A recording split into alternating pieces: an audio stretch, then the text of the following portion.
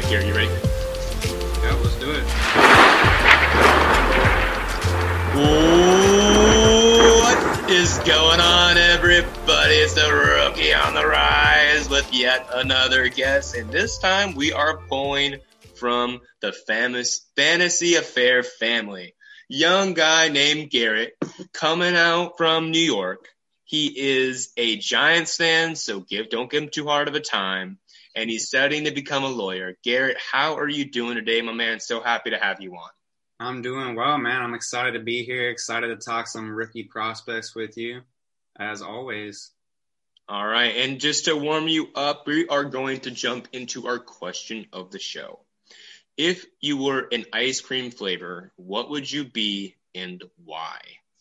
This is an interesting question, man. I got to go with my favorite flavor, just mint chocolate chip. A little bit refreshing, a little bit rich, just my go-to. I like it. All right. So you kind of like a little sweet, a little chocolatey, get a little extra sugar rush. Okay. Yeah, a little balance, just like I like to build my dynasty teams, if you... Mm-hmm. I like it. And I think we'll be able to hear that on the Dynasty locker room, right? Yes, sir. Cool. With Eric Burkholder himself. Yeah, Mr. Berkey's beautiful side project. So when we're talking about a rookie process, in terms of how you evaluate your rookies, how you treat them in Dynasty, let us know, how do you approach rookies? What are you looking to do when you're kind of finding your rookies overall? What's your process? Yeah, man. So we've seen a lot of people break out into different factions when it comes to analytics and film, and I myself like to use both of them. First, I check out the analytics. I like to look at breakout age, dominator rating, height, weight, all that good stuff. Before I watch the film on the players, I like to give myself some perspective, know what kind of lens I'm watching them through, what kind of things to look for. And I go from there, and I kind of put together some rankings and put together some sleepers. And that's about my process right there. I like it. So you're basically taking a holistic approach to everything, and you like to weigh a bunch of different things. What are some things you kind of what are some things that jump off at you when you're looking at a player that you like to see? Well, if we're talking about wide receiver or even running back for that matter, I love running backs that can catch a ball. And then one thing that I definitely prioritize when we're talking about wide receivers and tight ends is yak ability. I love to see when someone's catching the ball, they're not just falling down and they're making things happen after the catch. So those are a couple things that I love to definitely look for when I'm evaluating these rookies. I feel like we have a pretty similar identification process looking for our rookies. This is going to be fun. So let's put this to the test. Let's talk about the Oklahoma State wide receiver, Tylan Wallace. Came in at 5'11", 193 pounds at the Senior Bowl, tore it up. He's going to be age 22 on the age of draft. He had a 47.1% college dominator rating. He had a 29.3% college target share. He had a breakout age of 19.3, and he averaged 16.3 yards per reception in college. So, Garrett, when you were seeing Tylan Wallace, when you're looking at the film, when you're looking at the metrics, what jumps out to you? What gets you feeling like hot butter on a skillet? Man, I love Tylan Wallace, and I feel like he's definitely one of the receivers that is being overlooked just because of the strength of the draft class this year. There's so much talent. But the guy, one thing that I really do look for is the sophomore breakout. And when you look at Tylan Wallace, the dude had 1491 receiving yards and 12 touchdowns. He was absolutely dynamic. And that torn ACL his junior season was very unfortunate. But I like to see how he definitely came back strong from it. And he had some solid seasons the last couple seasons. I do think he is very underrated. I love his ability to go up at the catch point. He's very good at contested catches. He has some sneaky yak ability. He makes things happen. And I don't think he gets enough credit for it. He doesn't have blazing speed, but he's a great football player, man. I think he's going to be a successful wide receiver 2 type at the next level. Okay, so you aren't projecting him necessarily to take that wide receiver 1 alpha role then? No, I think it's in the range of possibilities that he is the top target on his team, but I don't think it's necessarily very, very likely. I think he's going to be a wide receiver 2 type in fantasy, maybe the top option on his NFL team, but it just kind of depends where he lands, what kind of draft capital he gets, all that. Yeah, and I think, when we're looking at his metrics, he's got all upper 70 percentiles in the major metrics there. His yards per team pass attempt, I believe, was exceptionally high when we adjusted it to the games that he actually played. He had a high of 3 yards per team, 3.03 yards per team pass attempt, and he had a career average of 2.49 yards per team pass attempt. So when we're talking about efficiency wise, Tylan Wallace is absolutely meeting that metric, which is if you're above 1.8, you're doing well. He's meeting that metric of actualizing what he can with his work. So he's not going to need a large percentage of targets to make things work, similar to maybe a Amon-Ra St. Brown of the class. And you mentioned you mentioned his ACL tear. He, in his junior season, had 9 games. He had 903 yards. So he was just about to have another 1,000-yard season prior to his ACL tear. He was going to play at least another 4 games. So him getting 100 yards in 4 games is super likely. And he also was looking at a college career catch rate about 60%. His didn't have any special team yards, which was a little disappointing. But, I mean, it's not something to issue. When you see Tylan Wallace, Garrett, what are some things that perhaps raise a caution flag in the wind? What are some things that make you a little nervous about him? Well, when we're talking about Tylan Wallace, he's not a guy who has exceptional size. He's only 5'11", 193. It doesn't jump off the page yet, but it's worth noting that he did have the longest arms at the Senior Bowl. So that kind of accounts for some of the lack of size that he has. He can still go up and pluck those balls. He can go up and over the cornerbacks at the catch point. But he doesn't have great speed either. He's not – and it worries me a little bit at the transition from the college to the NFL level. They're just such better athletes at the next level, and I don't know if he's going to be able to do as much after the catch. So those are a couple things that I'm a little bit concerned about. I don't necessarily think that he is an elite athletic profile, and he's not a burner, but he does have the tools that I think will translate at the technical level and the ability to go up and get the ball. He has great. Yeah, I mean, He's probably one of the best high point catchers in this class, especially for his size. He may not be the most refined route runner, but he can create separation on just about most of his routes. He was used he was used outside on the X and the Z and a little in the slot. Tylan Wallace he's a really fun player. And I think what you hit on with his size is super important.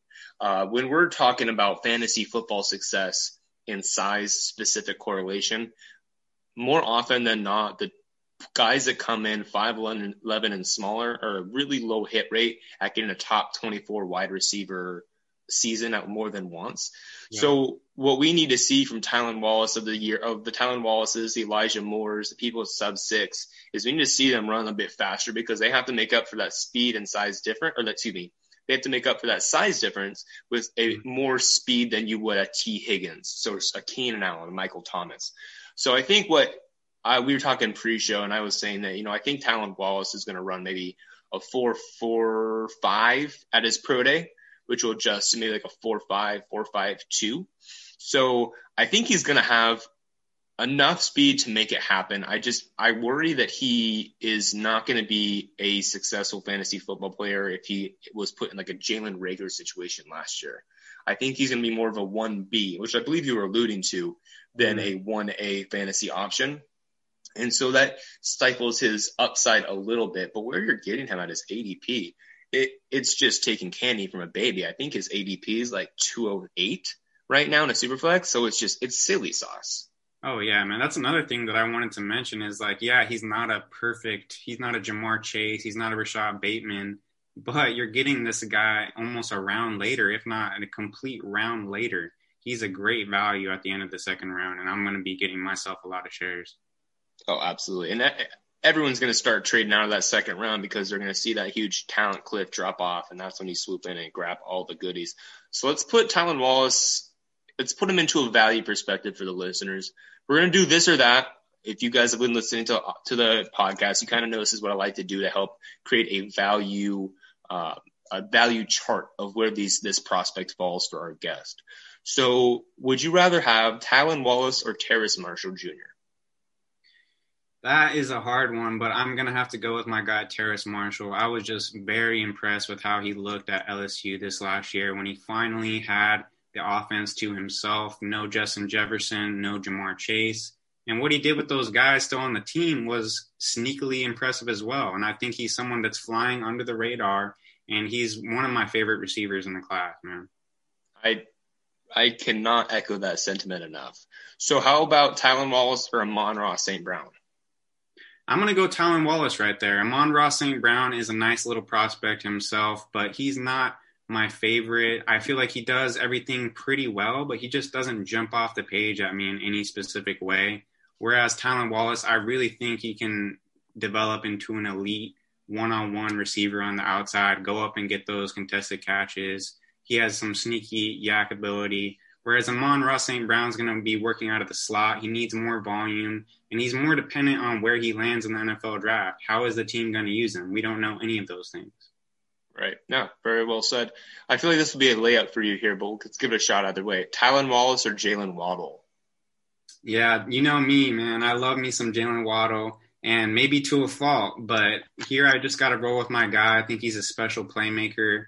I really think a lot of guys like to compare him to Henry Ruggs, and I just feel like there's such a stark contrast between the two because Henry Ruggs to me is just a straight line guy. He has some insane wheels, but he's not doing the lateral stuff that Jalen Waddle is doing. He doesn't get up to full speed, 0 to 60 as fast as Jalen Waddle. And I even think Waddle has some sneaky contested catch ability himself. I agree. Yeah, I think Jalen Waddle is going to be a really fun prospect to talk about in the coming months here. How about Tylan Wallace or Elijah Moore?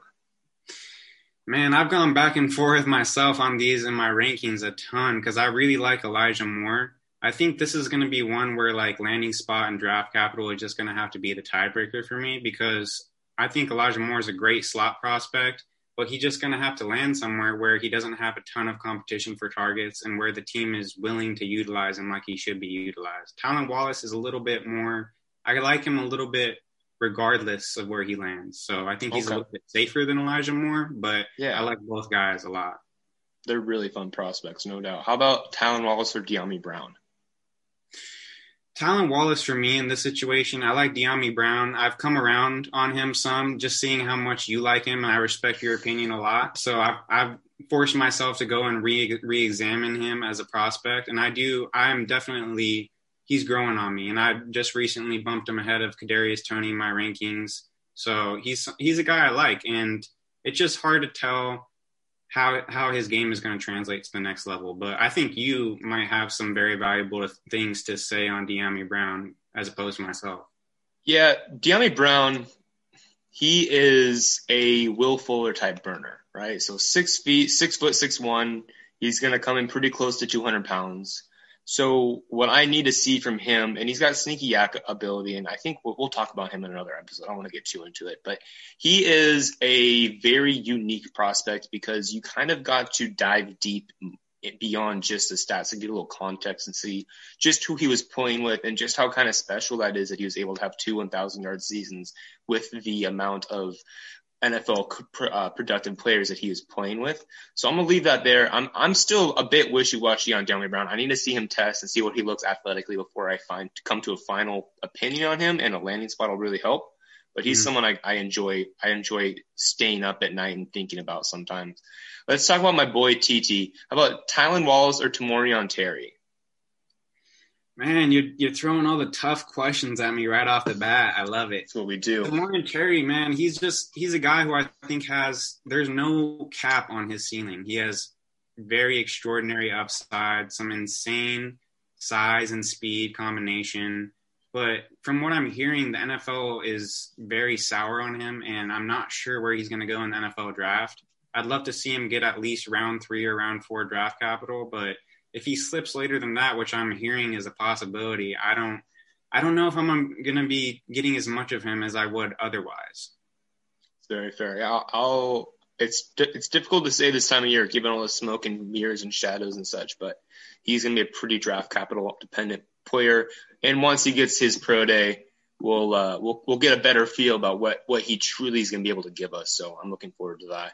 Speaking of pro days and someone that's kind of an enigma of sorts, someone that is needing a good pro day who kind of came out late his COVID year, Trey Sermon, right? Ohio State running back. He is unofficially weighed at 6 feet. He's an unofficial weight of 213 pounds, which gives him about a 28.9 BMI. He's going to be age 22 on draft. He had a 14.8% college dominator rating, a 6.5% yards per carry in college, which is an 82nd percentile. He had a 4.6% college target share. So, with Trey Sermon's background and history, there makes sense there. But I'm going to give you a chance there. Tell me about Trey Sermon. What is your sales pitch to me on why I need to reconsider where I have Trey Sermon currently ranked? Okay, I'll do my best, man. So Trey Sermon, he's not a guy who I have in my top 5 running backs, but he's someone who I think has a ton of upside if he gets the right landing spot. As a true freshman, he had 883 total yards from scrimmage and 7 touchdowns, which I think is pretty impressive. As a sophomore, he followed that up with 1,128 yards from scrimmage and 13 touchdowns. So that production profile right off the bat was pretty impressive, and he showed that he can catch the ball with 16 receptions as a freshman. He's someone that I'd like to see at his pro day, show that he can receive the ball, show that he can run routes out of the backfield and be dynamic after he catches the ball. But he's definitely not a sure thing either. And he's someone that I think profiles as more of a 2-down back as opposed to a 3-down guy. And I think it's going to be very dependent on where he gets drafted. And that's going to kind of change my opinion of him, if you say. Okay. So what I'm hearing you say is that he is going to be a thunder to someone's lightning. Mm-hmm. Okay. Yeah, that's basically what I would say. And it's really hard to not like him after seeing what he did at Ohio State. That 3-game stretch where he ran for 636 yards and 4 touchdowns. He tacked on another 60 yards through the air for 696 scrimmage yards and 4 touchdowns in just 3 games. And that was against respectable competition, man. The way he was running out there, it reminded me of Chris Carson. It reminded me of DeMarco Murray. He's someone who runs hard. He's physical, almost violent. And he's never going down on first contact. So I saw a lot. I was like, man, I wasn't even watching for him. I was watching for Justin Fields and some other prospects. And he would not be ignored. He refused to be ignored. And he was very impressive. So it's just a matter of, is that the real Trey Sermon or was that kind of a fluke? Mm-hmm. I hear that. Yeah, Trey Sermon's it's a unique situation for him. So he started out at Oklahoma. He's a 3-year player there. He was splitting carries with Kennedy Brooks, who was a 2-time 1,000-yard season rusher. So he wasn't necessarily getting all of the work with Kennedy Brooks in the mix, and that was okay. He was making do. He was still averaging about 6 yards per carry. His actual junior at Oklahoma, he was averaging 7.1 yards per carry. And then he transferred to Ohio State. And I believe he had an injury that he was recovering from that did not allow him to get on the field at the time. Yeah. So he took a backseat to Master Teague. Master Teague was, he did okay. He was nothing special. Master Teague eventually ceded his way to Trey Sermon, which is a good thing. You want to see them push players and push for playing time.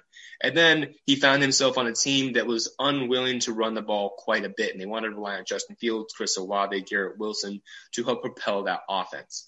As Justin Fields got banged up, as he started to struggle a little bit due to injuries and a couple of difficult games, they leaned on Trey Sermon to kind of get them out of that mess. And when he was given the opportunity to get 20-plus carries, he did not disappoint.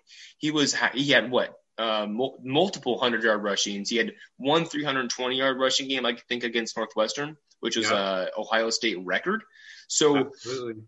I think that 3-game stretch right there is what we can key into and say this may be a type of player similar to Cam Akers last year where he just needs a lot of volume. If he can get the volume, then he's going to be able to give us serviceable fantasy careers, even if he's not the third down back, because he has that prototypical size. He has a prototypical weight. And he had an 8.4% college target share, which is what you want to see being involved in the passing offense. He's going to be a little older, which isn't ideal. And there's a lot of concerns about his profile or his athletic testing and things like that. So you got to be a little hesitant. But he's one of those players. He's like a knockoff Chuba Hubbard, right? Where a player that could really quickly get elevated depending on landing spot, depending on testing, similar to Jamar Jefferson. Trey Sermon could be one of the sneaky stashes you get mid-second or even early third, depending where he lands. It could pay out dividends if he's given into the right situation moving forward. Garrett, when you see Trey Sermon as a prospect, what's your initial gut reaction on his NFL, his fantasy football like trajectory? Do you think he's going to be a running back 2, a flex play? Like, what do you think he's going to be given service-wise? Yeah, I think you painted the picture very well right there, Britt. And I'm going to say that I think his ceiling is giving you 3 to 4 solid seasons, maybe one RB1 season in there if he can really take off as a workhorse. But that is not something that I'm expecting when I'm drafting him. I'm hoping for a couple RB2 seasons, honestly. Like, that would be a win in my eyes because his current ADP, according to DLF, is 3-2, so he's a 26th player off the board right now in Superflex formats. I think that's pretty good value. And if I'm taking a shot on upside on someone, I think you could do worse than Trey Sermon. I mean, I think when we're looking for upside with running backs, Trey Sermon hits that head. So let's put Trey Sermon's value into a perspective for our listeners. Trey Sermon or Ramondre Stevenson, the new Oklahoma State running back. Yeah, on Ramondre Stevenson, I'm really not impressed. And I see someone who's kind of a plotter, someone who's a grinder. I don't think his game, when I watched him at the Senior Bowl, I was very unimpressed. And I know a lot of people that I respect around the community are quite high on him, but I'm just not there myself. And I would take Trey Sermon out of those two. I like it. How about Trey Sermon or Jamar Jefferson? I'm going Jamar Jefferson on that one. I think he has much more upside, and he is just a more complete back. And it feels nice to be surrounded by pro Jamar Jefferson people. It's a difficult ride. Trey Sermon or Larry Roundtree III? I'm going Trey Sermon on that one. Okay, I like it. How about Trey Sermon or Khalil Herbert? That's another one where I gotta roll with Trey Sermon. Khalil Herbert he's a nice sleeper, but I would definitely pick Trey Sermon over him. And then the last one, Trey Sermon or Michael Carter? So originally when I was doing my rankings, I had Trey Sermon ahead of Michael Carter, but the more tape that I watched of Michael Carter's, the more I really fell in love with him as a prospect.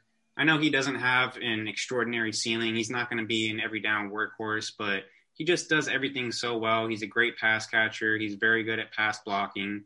And those are two things that I cannot necessarily say about Trey Sermon. So I'm going to have to roll with Michael Carter right there.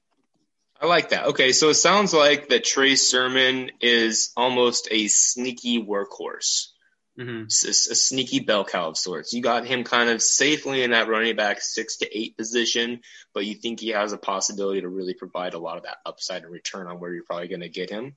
Absolutely, well said. He's a very exciting prospect, and I think we found our show title here. I think Trey Sermon's being the dark horse is what we got to go with our title. So I like it, man. I like it. I always like finding perfect show titles in the show. It's a fun little piece. So, Garrett, let's round this bad boy out. Are you ready to play a game? Let's do it. I'm ready.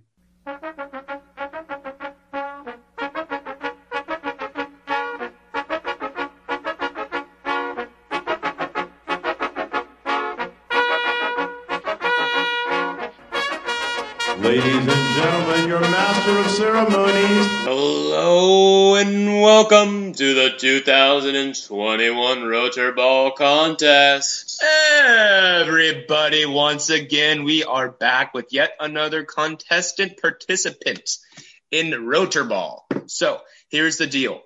This is a DFS best ball smushed together baby that is specifically rookies only. The scoring format is PPR and tight end premium. Garrett is given a budget of $22,000. He has to roster one quarterback, one wide receiver, and one running back. He has 5 flex spots. Each rookie has a predetermined budget based on their current hype, my expectations of where they're going to be, and a bunch of other things. The budgets are going to be adjusting every once in a while, after the pro days, after the draft, if there's an injury, things like that. Now, what Garrett is going to do here is he is going to create his very own lineup using the budget that's currently added. If Garrett wants to change his budget moving forward because of new information coming to light or a player that he likes more and the budget gets adjusted, then he has to readjust his entire lineup to mirror the current budget.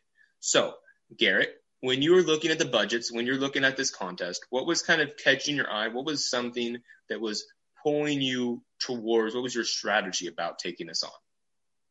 First of all, I'd like to say good job with this, man. This is a fun idea, and I was really thrilled to be a part of it when I was looking at this whole concept. So my strategy going in is I have a few guys that I was like, I have to fit them in no matter what, and I'm just going to build around them. I'll make it work. So those guys were Najee Harris, Jalen Waddle, and Kenneth Gainwell. Those are some of my favorite prospects, and I wanted to build around them, make it work. I'd say Terrace Marshall also fits that bill of someone I was just going to have in there no matter what. I thought the value was good, and they weren't, prohibitively expensive compared to what I expect them to do for me production-wise. So that was kind of like my approach going into it. Okay. And so let the good people know your roster. I think everyone's curious about who's going where and what they're going. So hit us with what you got. Who you rolling into the contest with for right now? Yeah, so I just named a few guys that I was definitely going to fit into my roster. But at quarterback, I have Zach Wilson.